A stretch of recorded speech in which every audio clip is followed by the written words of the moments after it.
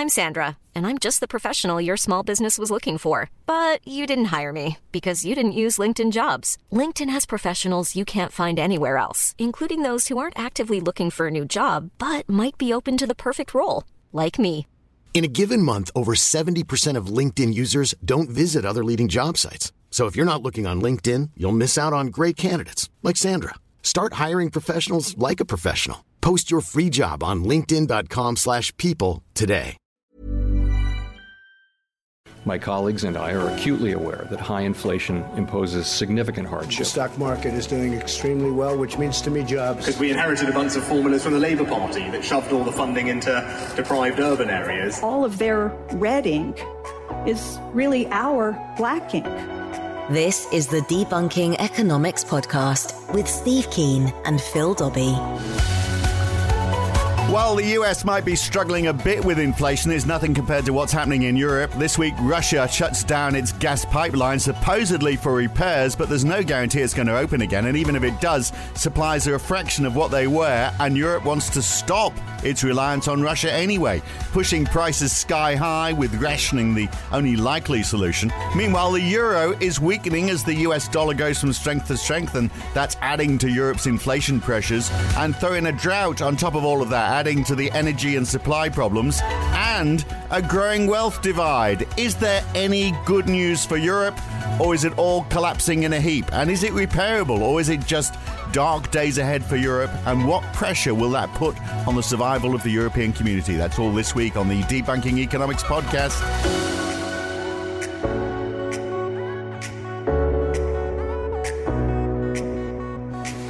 So if Europe doesn't relent and it keeps on avoiding buying gas from Russia, what shape is it going to be in by the time winter comes around? Dutch gas futures, with the price for contracting gas purchases right now. So this is not all gas because some has been contracted in the past, although generally from Russia we've been buying at spot prices.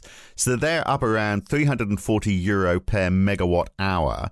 To give now, it means nothing unless I tell you that in early June, they were less than 100. So several months into the war, they were 100. Now they're 340. In Britain, the cap on energy prices for the home was a little over £1,000 in summer 2021. It had risen to almost £2,000 by summer 2022. Then it's just risen to £3,549, and research from Cornwall Insights that calculates pretty well this sort of thing reckon it's going to be £5,386 early next year. So that would be a five-fold increase in energy prices in about 18 months, and it's not going to stop there. To give that some perspective, the average UK wage after tax is £27,200. So you'd have 20% of the energy bill in the UK, 20% of the household bill in the UK going to energy. So, Steve, that is a cap, by the way, for households. So businesses don't have that. Their prices can go even faster.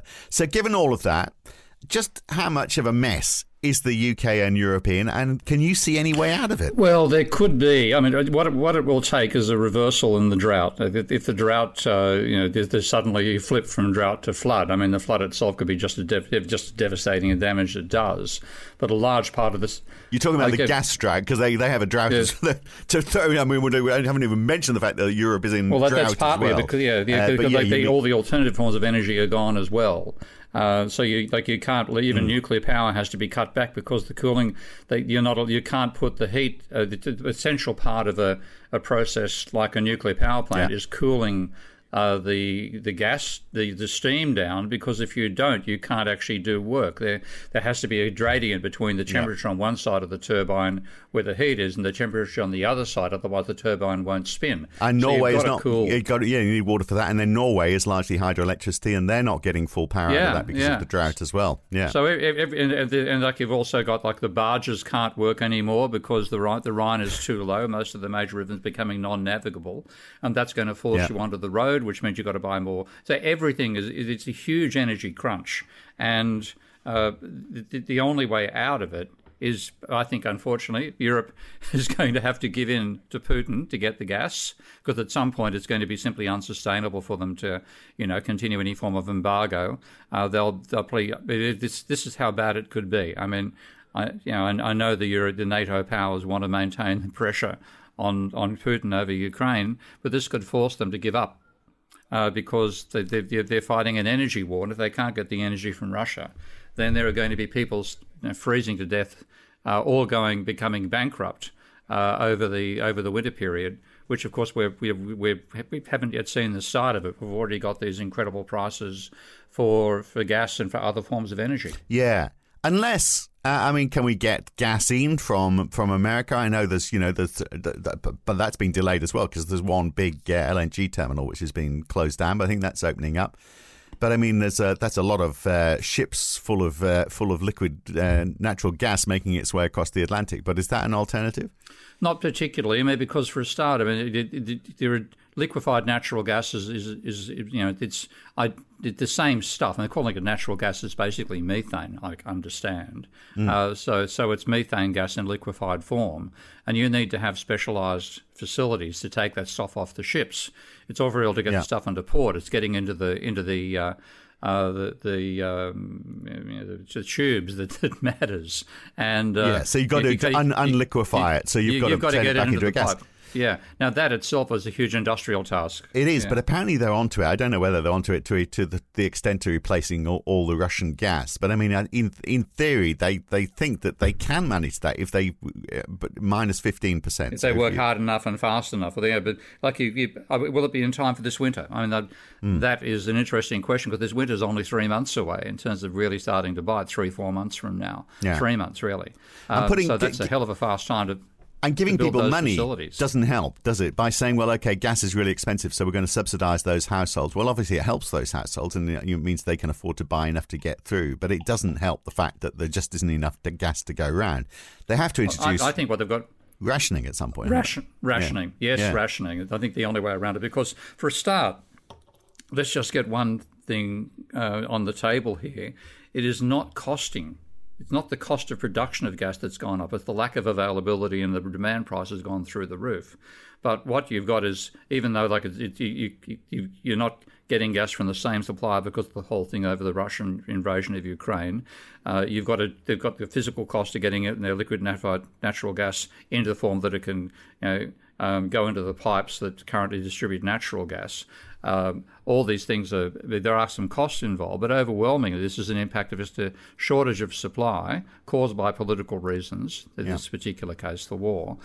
So there's not been a huge increase in the price, the cost, but boy, is there an increase in the prices. So if this is going to mean that... if you ration though, you'd have companies that are going to have to close temporarily because they're because they're reliant on that energy and just can't function without it. If you were to do that, then you get back into, and also for subsidies that are needed for households as well. Generally, you'd need to be spending a shed load of government money again, wouldn't you? We're almost back into COVID types conditions. It's what the government should do. This is again where the government can create the money it needs to buy that stuff.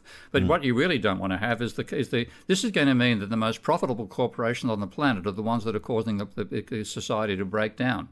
This is money going to the fossil fuel industry. Okay. Yeah. Huge increased profitability of fossil fuels. Is that what we want? This is a case where the market is a clear case of market failure doesn't even do it justice. The market is going to reward the institutions in our society that are causing our society to collapse. And the last thing we want is more money in the hands of oil companies and gas companies and coal companies for that matter. We want it in the hands of people who are going to build alternative energy sources, so solar, nuclear, wind. That's where you want the money to go, tidal. So we really need... So step up the windfall tax then? Effectively, but no, not a tax. And this is why it's important to understand modern monetary theory and the nature of financial accounts. If you did it as a tax, it doesn't do anything. It would mean that you reduce the tax burden in terms of the tax from the MMT point of view, and it's 100% correct accounting. What taxes do is take money out of circulation that's been created by the government beforehand. It's reducing the excessive stimulus by leaving that money circulating in the non-government part of the economy. What you want to do is actually do the transfer. So you don't want to have the money going from the oil companies and the gas companies to the government. You want to go from the oil companies and the gas companies to the solar power companies and the nuclear companies. So you want not a tax, but a transfer. So over a certain level, let's say I have no idea what would be sensible in terms of kilowatt hours and stuff like that. What did you say the current price is and the price was last year? 100 to 300? 340 euro per megawatt hour is what it was this week. Yeah. Okay. Up from 100 up from 100. Okay. What you do is you have a not a price cap, but a redirection cap. So if the price anything over 100. Obviously, 100 per kilowatt hour is a hell of a profit level for the companies. Anyway, they get 100, and everything above 100 goes to a fund, which is doled out to the companies producing solar, nuclear. It directs, so not going through the government. It has to go from the bank account, effectively, of the fossil fuel companies to the bank accounts of the companies producing solar, wind, nuclear, tidal. That doesn't help people, though, does it? In the short term, I mean, it makes sense, but it doesn't. At the same time, you can do the same sort of thing. You put a price cap. I mean, this is the case where the usual argument that neoclassical idiots use, in fact, they say that's an oxymoron, that neoclassical economists use for opposing price caps is it distorts the market. Well, the market is being distorted by sheer absence of supply and by heavily distorted. Absolutely, heavily distorted. But they would say though, and the energy companies would be quick to say this as well, that after 100, it's just not worth us putting the extra effort in. So we are not going to produce at maximum capacity. Well, the thing is, what you want is to reduce the cost of production for factories that will go out of business.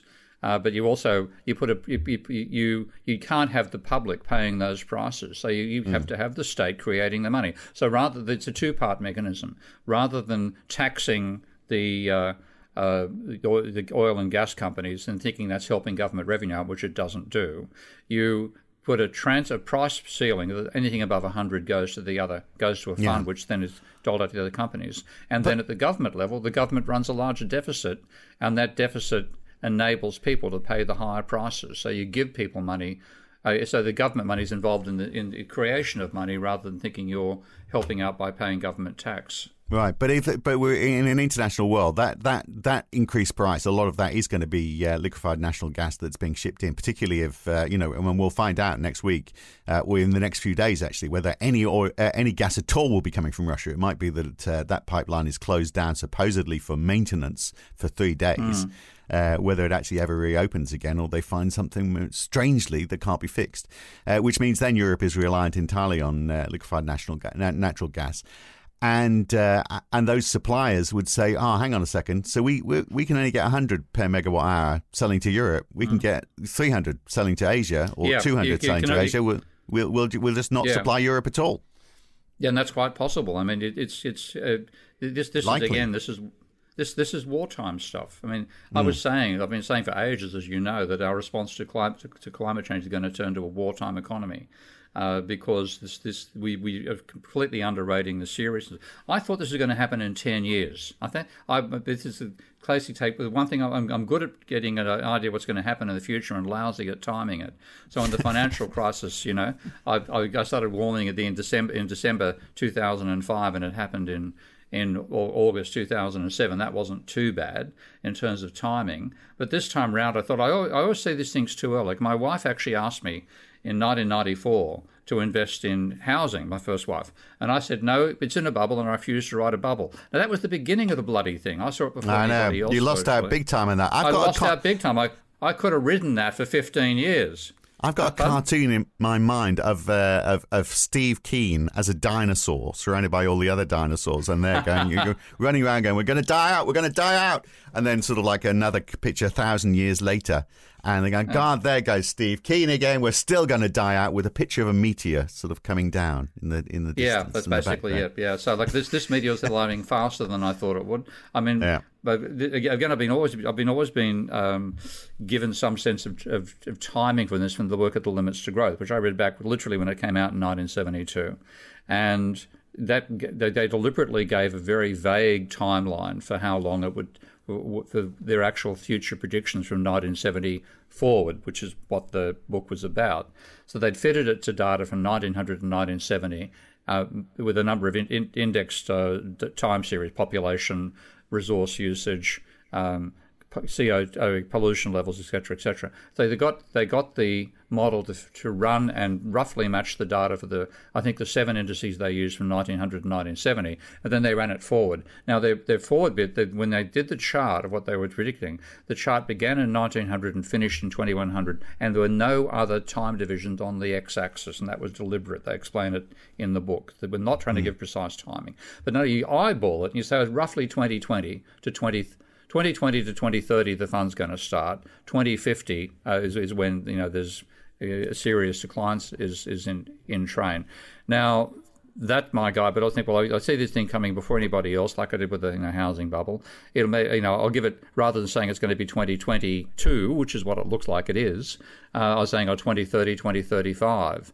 Well, maybe I should have stuck with my original gut feeling here, because this is really the beginning of the breakdown of the economy, courtesy of climate change. Yeah, and courtesy of politics, of course. I mean, the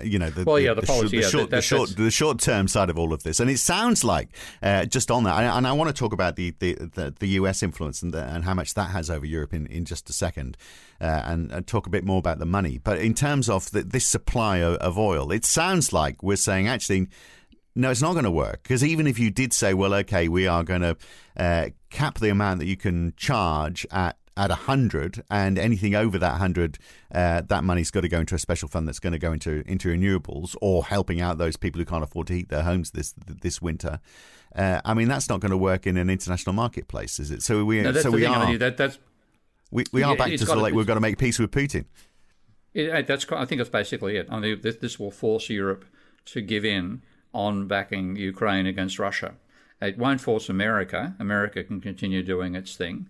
But it will force Europe, and that, I mean, talk about having to swallow humble pie, because this, in this sense, Putin has been playing this game. Firstly, by saying you have to buy our oil in rubles, meaning you have to trade with us. Now, if he holds the squeeze long enough, it's going to force Europe to give in and stop supporting Ukraine. Right, and as if that's not bad enough, there is also the question about whether central banks and the role they're taking, supposedly in trying to reduce inflation, are they making things better or worse? Specifically for Europe, could the work of the Fed actually be damaging the European economy? We'll look at that next on the Debunking Economics podcast. When you're ready to pop the question, the last thing you want to do is second-guess the ring. At BlueNile.com, you can design a one-of-a-kind ring with the ease and convenience of shopping online. Choose your diamond and setting. When you find the one, you'll get it delivered right to your door. Go to BlueNile.com and use promo code LISTEN to get $50 off your purchase of $500 or more. That's code LISTEN at BlueNile.com for $50 off your purchase. BlueNile.com, code LISTEN. I'm Sandra, and I'm just the professional your small business was looking for. But you didn't hire me because you didn't use LinkedIn Jobs. LinkedIn has professionals you can't find anywhere else, including those who aren't actively looking for a new job, but might be open to the perfect role, like me.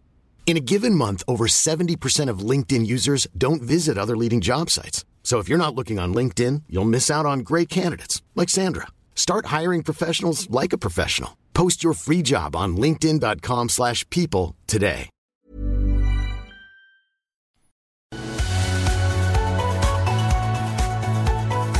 Now, Steve, to make matters worse in Europe is as if the whole situation over power and energy wasn't enough. We've got a very strong US dollar and therefore a very weak euro. It's losing strength all the time. And the reason for that is because the US dollar is gaining all the time. And the reason for that is because the Fed keeps on talking about how much they're going to push up interest rates. And the more they talk that up, the more bond yields rise as well, because investors start to see that they can get a meaningful return on bonds at last. So money is flowing into America to buy American bonds because they're being so gung-ho on interest rates. That's inflating the value of the dollar. That's weakening the euro. That's making imports into Europe more expensive. That means European inflation gets worse. So on top of all of everything else, here we have America. In fact, a few people in America, the board of the Fed, basically making this, having this influence on the world, and particularly this influence on Europe. I mean, developing nations, it's the same story for them as well. But I mean, this is just going from bad to worse, isn't it? It is. I mean, and this is the classic. I think it's called the Seneca effect, and that is that the rise over time is gradual. The collapse, when it comes, is sudden. And this is just taking my breath away, because I actually made a decision to hang on to a house in Europe in the expectation that, I thought I might as well have a front row seat for seeing what's going to happen, and I can afford to hang on to it, so I will. I didn't expect the front row seat to become viable that quickly. 2 months after I'd made the decision, I might have actually sold to get out, because it is looking quite. Well, never mind you. There's 550 million people living there who are facing all these consequences, aren't they? And then what you've got is, this is something where it has to be. Forget about letting the market rule. Forget about letting prices determine everything. This is war footing stuff. You have to make sure everybody gets enough to stay alive. So you ration to the household. You ration to factories as well. It's basically commandeering in the same sense that resources were commandeered during the Second World War. Right, but how does that fix this falling value of the euro against what's happening in America? It doesn't. I mean, we may see our first summit on energy and rationing take place this year if trends continue the way they are in Europe, and without or we're going to see basically a capitulation by the Europeans. They agree with Putin to stop supplying Ukraine in any sense at all, so Ukraine gets forced to fold. And that, of course, I think has been one of Putin's objectives. So Europe on both of these fronts, though, the energy issue and then just the whole fact that the euro is weakening so much now, because the ECB. As far as they're concerned, all of this is fixable. The only way they can counter the falling euro is to push up interest rates. So European bond yields are higher, so investors are more compelled to buy the euro. But to do that, of course, they're going to have to raise rates even more than the Fed in an environment where people don't have any money to spend. So it's all of a sudden, not only is energy going to cost more, your mortgage on your house is going to cost more as well. So you will have no money left, nothing at all left to spend. So it's going to crush demand. It's going to knock down house prices. The only way I don't know how the ECB responds to that or Europe responds to that, because it's not just the energy side of the equation now. It's also the price of money as well, which is becoming an issue. Yeah, it's a unholy alliance of forces all at once, and this is again the Seneca effect. Once things start falling apart, everything falls apart, and one thing cascades and affects another. So again, the way that economists think about this stuff is to add up linearly this effect and that effect. What you get is multiplicative. So one factor gets worse, and that causes another factor to get worse, and you have a what is minor, if you use me, adding up things separately, amplify and become devastating. And that's going to happen even with COVID as well. I mean, just what you need. If there's a new variant coming along, and it will be exacerbated during winter because people will be forced to be back at home, and they'll be more enclosed because they can't afford to, they can't afford to keep the place warm, so they'll barricade everything in, trapped air. It is really quite deadly. I think the ultimate, to me, the only thing Europe can do that's actually practical is give in to Putin on Ukraine, and then kowtow to Putin and get the gas back, and then at least produce that particular factor. And that still leaves them with waterways that have no water, and the disease issue as well. Hopefully some of that. Hopefully the drought will fix itself come winter time. But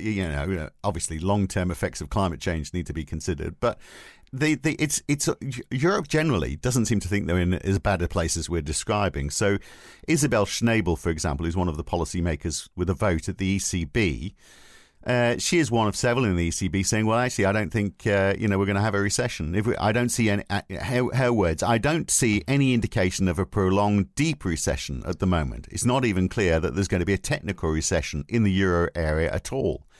That's her words. It sounds like she's living in cloud cuckoo land. Or she's got Europe confused with some... Well, she's an economist. What do you expect? and a central bank economist as well, of course. So central bankers famously never predict a recession, of course. Because in a way, this recession, aside from the energy side, is a bit like 1980, isn't it? When basically Europe was pulled into a recession by U.S. monetary policy. We've seen this before, and I guess we will continue to. So, is there a way that Europe can shield itself from the influence of the United States, or not really? Not really. I mean, the only thing you're going to have if this start causing chaos in the European economy on top of what's already happening with the energy, then they're going to have political meetings saying central banks cannot use interest rates to control inflation, which won't work anyway, because again, the whole idea of using interest rates is to train in excessive aggregate demand. This is all about supply, and it's just going to add to the cost of business and bankrupt quite a few people, both households and corporations, that are already teetering on the brink, courtesy of the high energy prices. So it is a right royal mess. Right, but if the ECB did nothing, supposing even if they did say, well, okay, we're going to start taking some energy from Russia. Russia, of course, isn't going to turn on the taps fully anyway. There's still going to be rationing. He's going to enjoy, turning the thumbscrew and watching the rest of Europe in pain. So because he can. So there's still going to be an issue, even if they sort of call for peace. So you've got that issue. You're not going to fix the issue of going into recession in a hurry. No. And so you're still going to have this inflation issue, which means you're still going to have these, foolishly, these very high interest rates, which are being pushed on both sides of the channel. And if they're going up in America, then Europe has to too, doesn't it? Because if they were to say, well, no, we're not going to do that, then investors are going to shy away from European bonds. I mean, let's get that one right as well. The European bond thing, the bonds will still be purchased because, this is where the euro has been a bit pain in the butt. Because when the government, that is the problem. This is where the euro really comes home to roost. Because if you had a sovereign currency, if there was a German mark and an Italian lira and a French franc and so on, then the running a deficit, which is necessary in this circumstance, would create the funds and reserves which enable the banks to buy the bonds, and they'd buy them regardless of the regardless of the interest rate, because it's better to get an interest rate at all than none at all on reserves. So this is where the euro is. Because not long ago they weren't getting anything there because it was negative. The interest rates were negative. But I mean, they're on positive. So as long as they're above zero, absolutely. Why hold cash in reserves when you can have bonds in reserve and get some money back? But that doesn't work for the countries of Europe because they are like the states of America. They're not like the national government, which can create money. They're like the states that have to spend tax revenue, or bond revenue. If they can't sell the bonds, then yes, what you're going to see consequently is they're going to need to issue create money to provide people with basic services in this breakdown. And therefore they're going to have to off the bond. So yes, interest rates are going to go through the roof in Europe as well, whether they want them to or not. I mean, couldn't they, and they sort of have to an extent with the pandemic, say, well, okay, we're going to issue bonds we're going to buy, actually the central bank we're going to buy bonds, and we're going to buy bonds from those peripheral regions which need to raise the money the most. I'm not sure that's worked terribly well, but does that get around that issue of not having one single currency, or not really? Not really. I mean, it's still going to be worse than the country. Like, I wouldn't like to be Greece trying to do this right now. So you're going to see this distributed. Germany will do better, but still badly. So again, all the underlying national tensions hidden by the euro will be amplified by it yet again, like back in the 2008, 2010 financial that crisis. Variation within Europe, that's the other problem. That's another dimension to this whole thing, isn't it? So we look at last year, before we got into where we are now, in 2021, so government debt as a proportion of GDP in Greece was over 200%. For the Eurozone generally, it was 100%. In Italy, it was 160%. In France, 120%. Germany, 65%, even less in the Netherlands. So, I mean, that the poorer countries are going to need to bail out more people as energy prices rise, and that's going to push their debt even higher. So that whole situation of this regional disparity within Europe is only going to get worse. And this is let's remember that the original objective of the forming the euro with the Maastricht Treaty was to keep government debt below 60% of GDP and the deficit below 3%. Well, what a raging success this has been.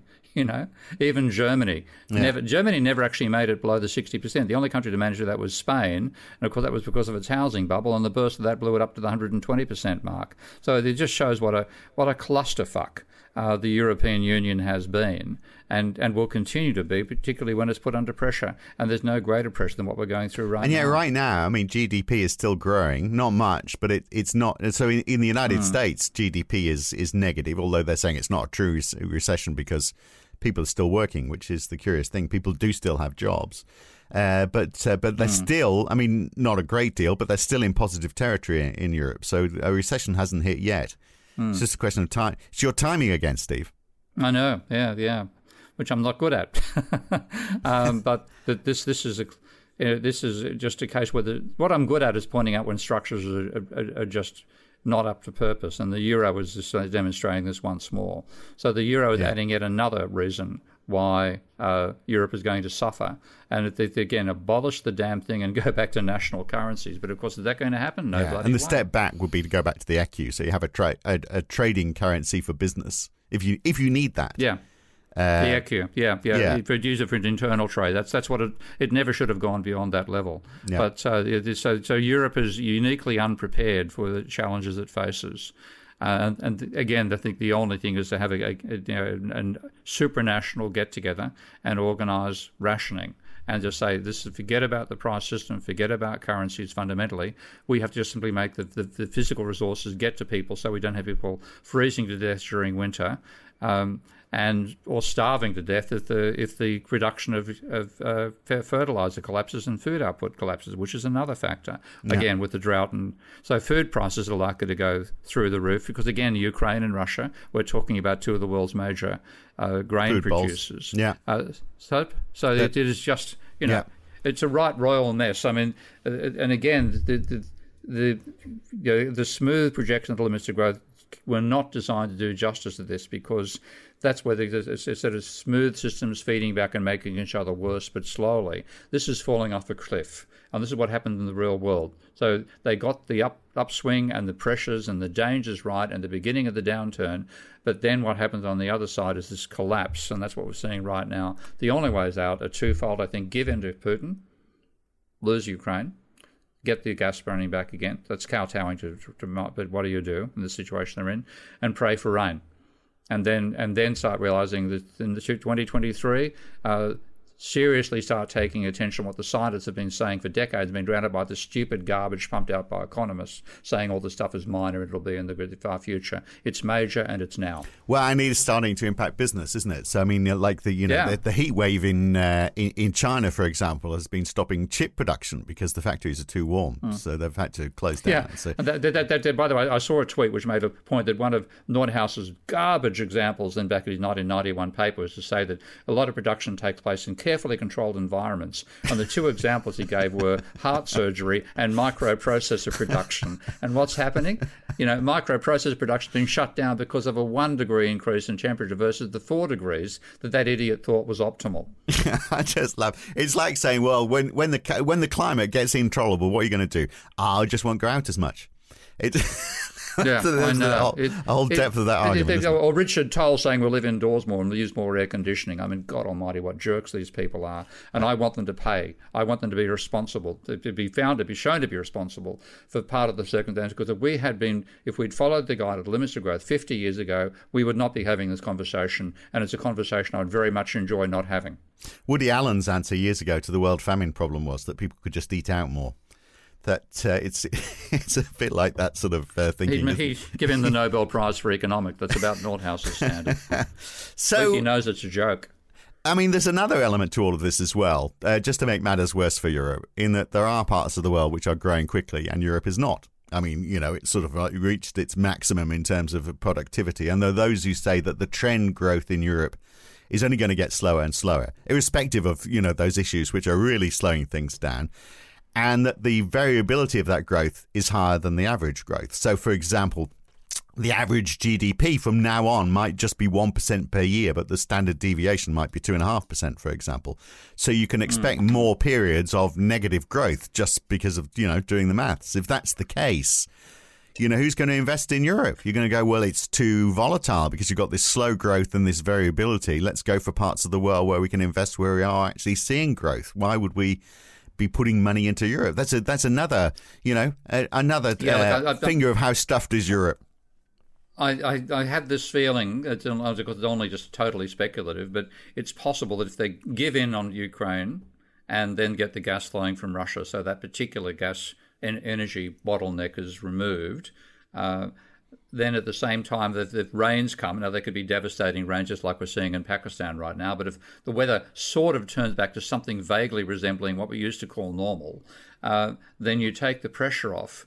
And there might be another 5 years or so before it gets to be crunch stage again. But this is the time to take it seriously. This is the wake-up call. And if Europe doesn't take the wake-up call seriously, then it really will fall apart. Right. So you get the energy coming again. You start to function for a few years. How do you get over that last point I made, where if you've got a continent of, and you get rid of the euro, so got a lot of work to do over the next year. So Europe starts to function, and you start to, hopefully some of that regional disparity will sort itself out, because you'll have, Greece will become a cheaper place to holiday again, because the drachma will devalue against where it is with the euro. So you get all that sort of flexibility. So Europe starts to function more normally. But you've still got that issue, haven't you, that you've got a continent here that's not growing very quickly, and there's other parts of the world where you're seeing more growth. I think the days of growth are over. I mean, the whole, I think a lot of people in Pakistan, I think worried about growth as much as reconstruction and staying alive. And the obsession with growth has to die. And that's actually what's causing us to die right now, that particular obsession, which economists have fed by the bucket load. There's two ways to degrow. You can do it voluntarily, or nature does it for you. We're getting a taste what it's like when nature does it for us. It's about damn time we change direction and said we have to reduce consumption, reduce inequality levels, and drastically reduce the pressure we're putting in the biosphere, because we haven't got long before the biosphere will sweep us away. Are you abandoning capitalism in that then? Capitalism has been destroyed by its fans, neoclassical economists. Okay? The biggest danger, that's like the Soviet Union was destroyed by the fans of socialism. Okay, and this is the neoclassical, completely inappropriate model of capitalism. By defending that model, they destroyed capitalism. It's starting to happen this decade. Right. So we've got to go back to the good old mixed economy days, where we say, well, we have capitalist principles, but we don't let them run free. Yeah. That'd be a lucky outcome compared to what we've got now. We're in a war economy, and the sooner we realise this is war economy levels and you have to ration and control expenditure, the better. Well, another enlightening and not particularly rewarding experience with Steve Keen. Look, next time I want to look at central banks. And their role in all of this, and what should be the role of central banks. We have talked about that in the past, but we'll revisit it next week. Good to talk, Steve. Welcome, mate. Okay, bye. And that question about the role of central banks is timely, because Liz Truss, who will almost certainly be the next Prime Minister of Britain, at least for a little while, till she completely stuffs it up, she has said she wants to look at the independence of the Bank of England, arguably because she thinks they didn't move fast enough on putting interest rates up, but probably, thank God they haven't. We'll look at all of that next week on the Debunking Economics Podcast. The Debunking Economics Podcast.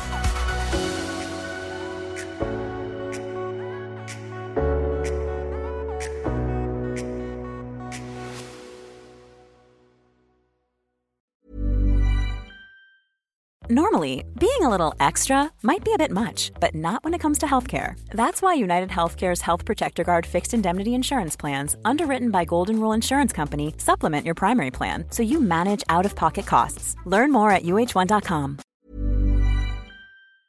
If you've enjoyed listening to Debunking Economics, even if you haven't, you might also enjoy The Y-Curve. Each week, Roger Hearing and I talk to a guest about a topic that is very much in the news that week. It's lively, it's fun, it's informative. What more could you want? So search The Y-Curve in your favourite podcast app, or go to ycurve.com to listen.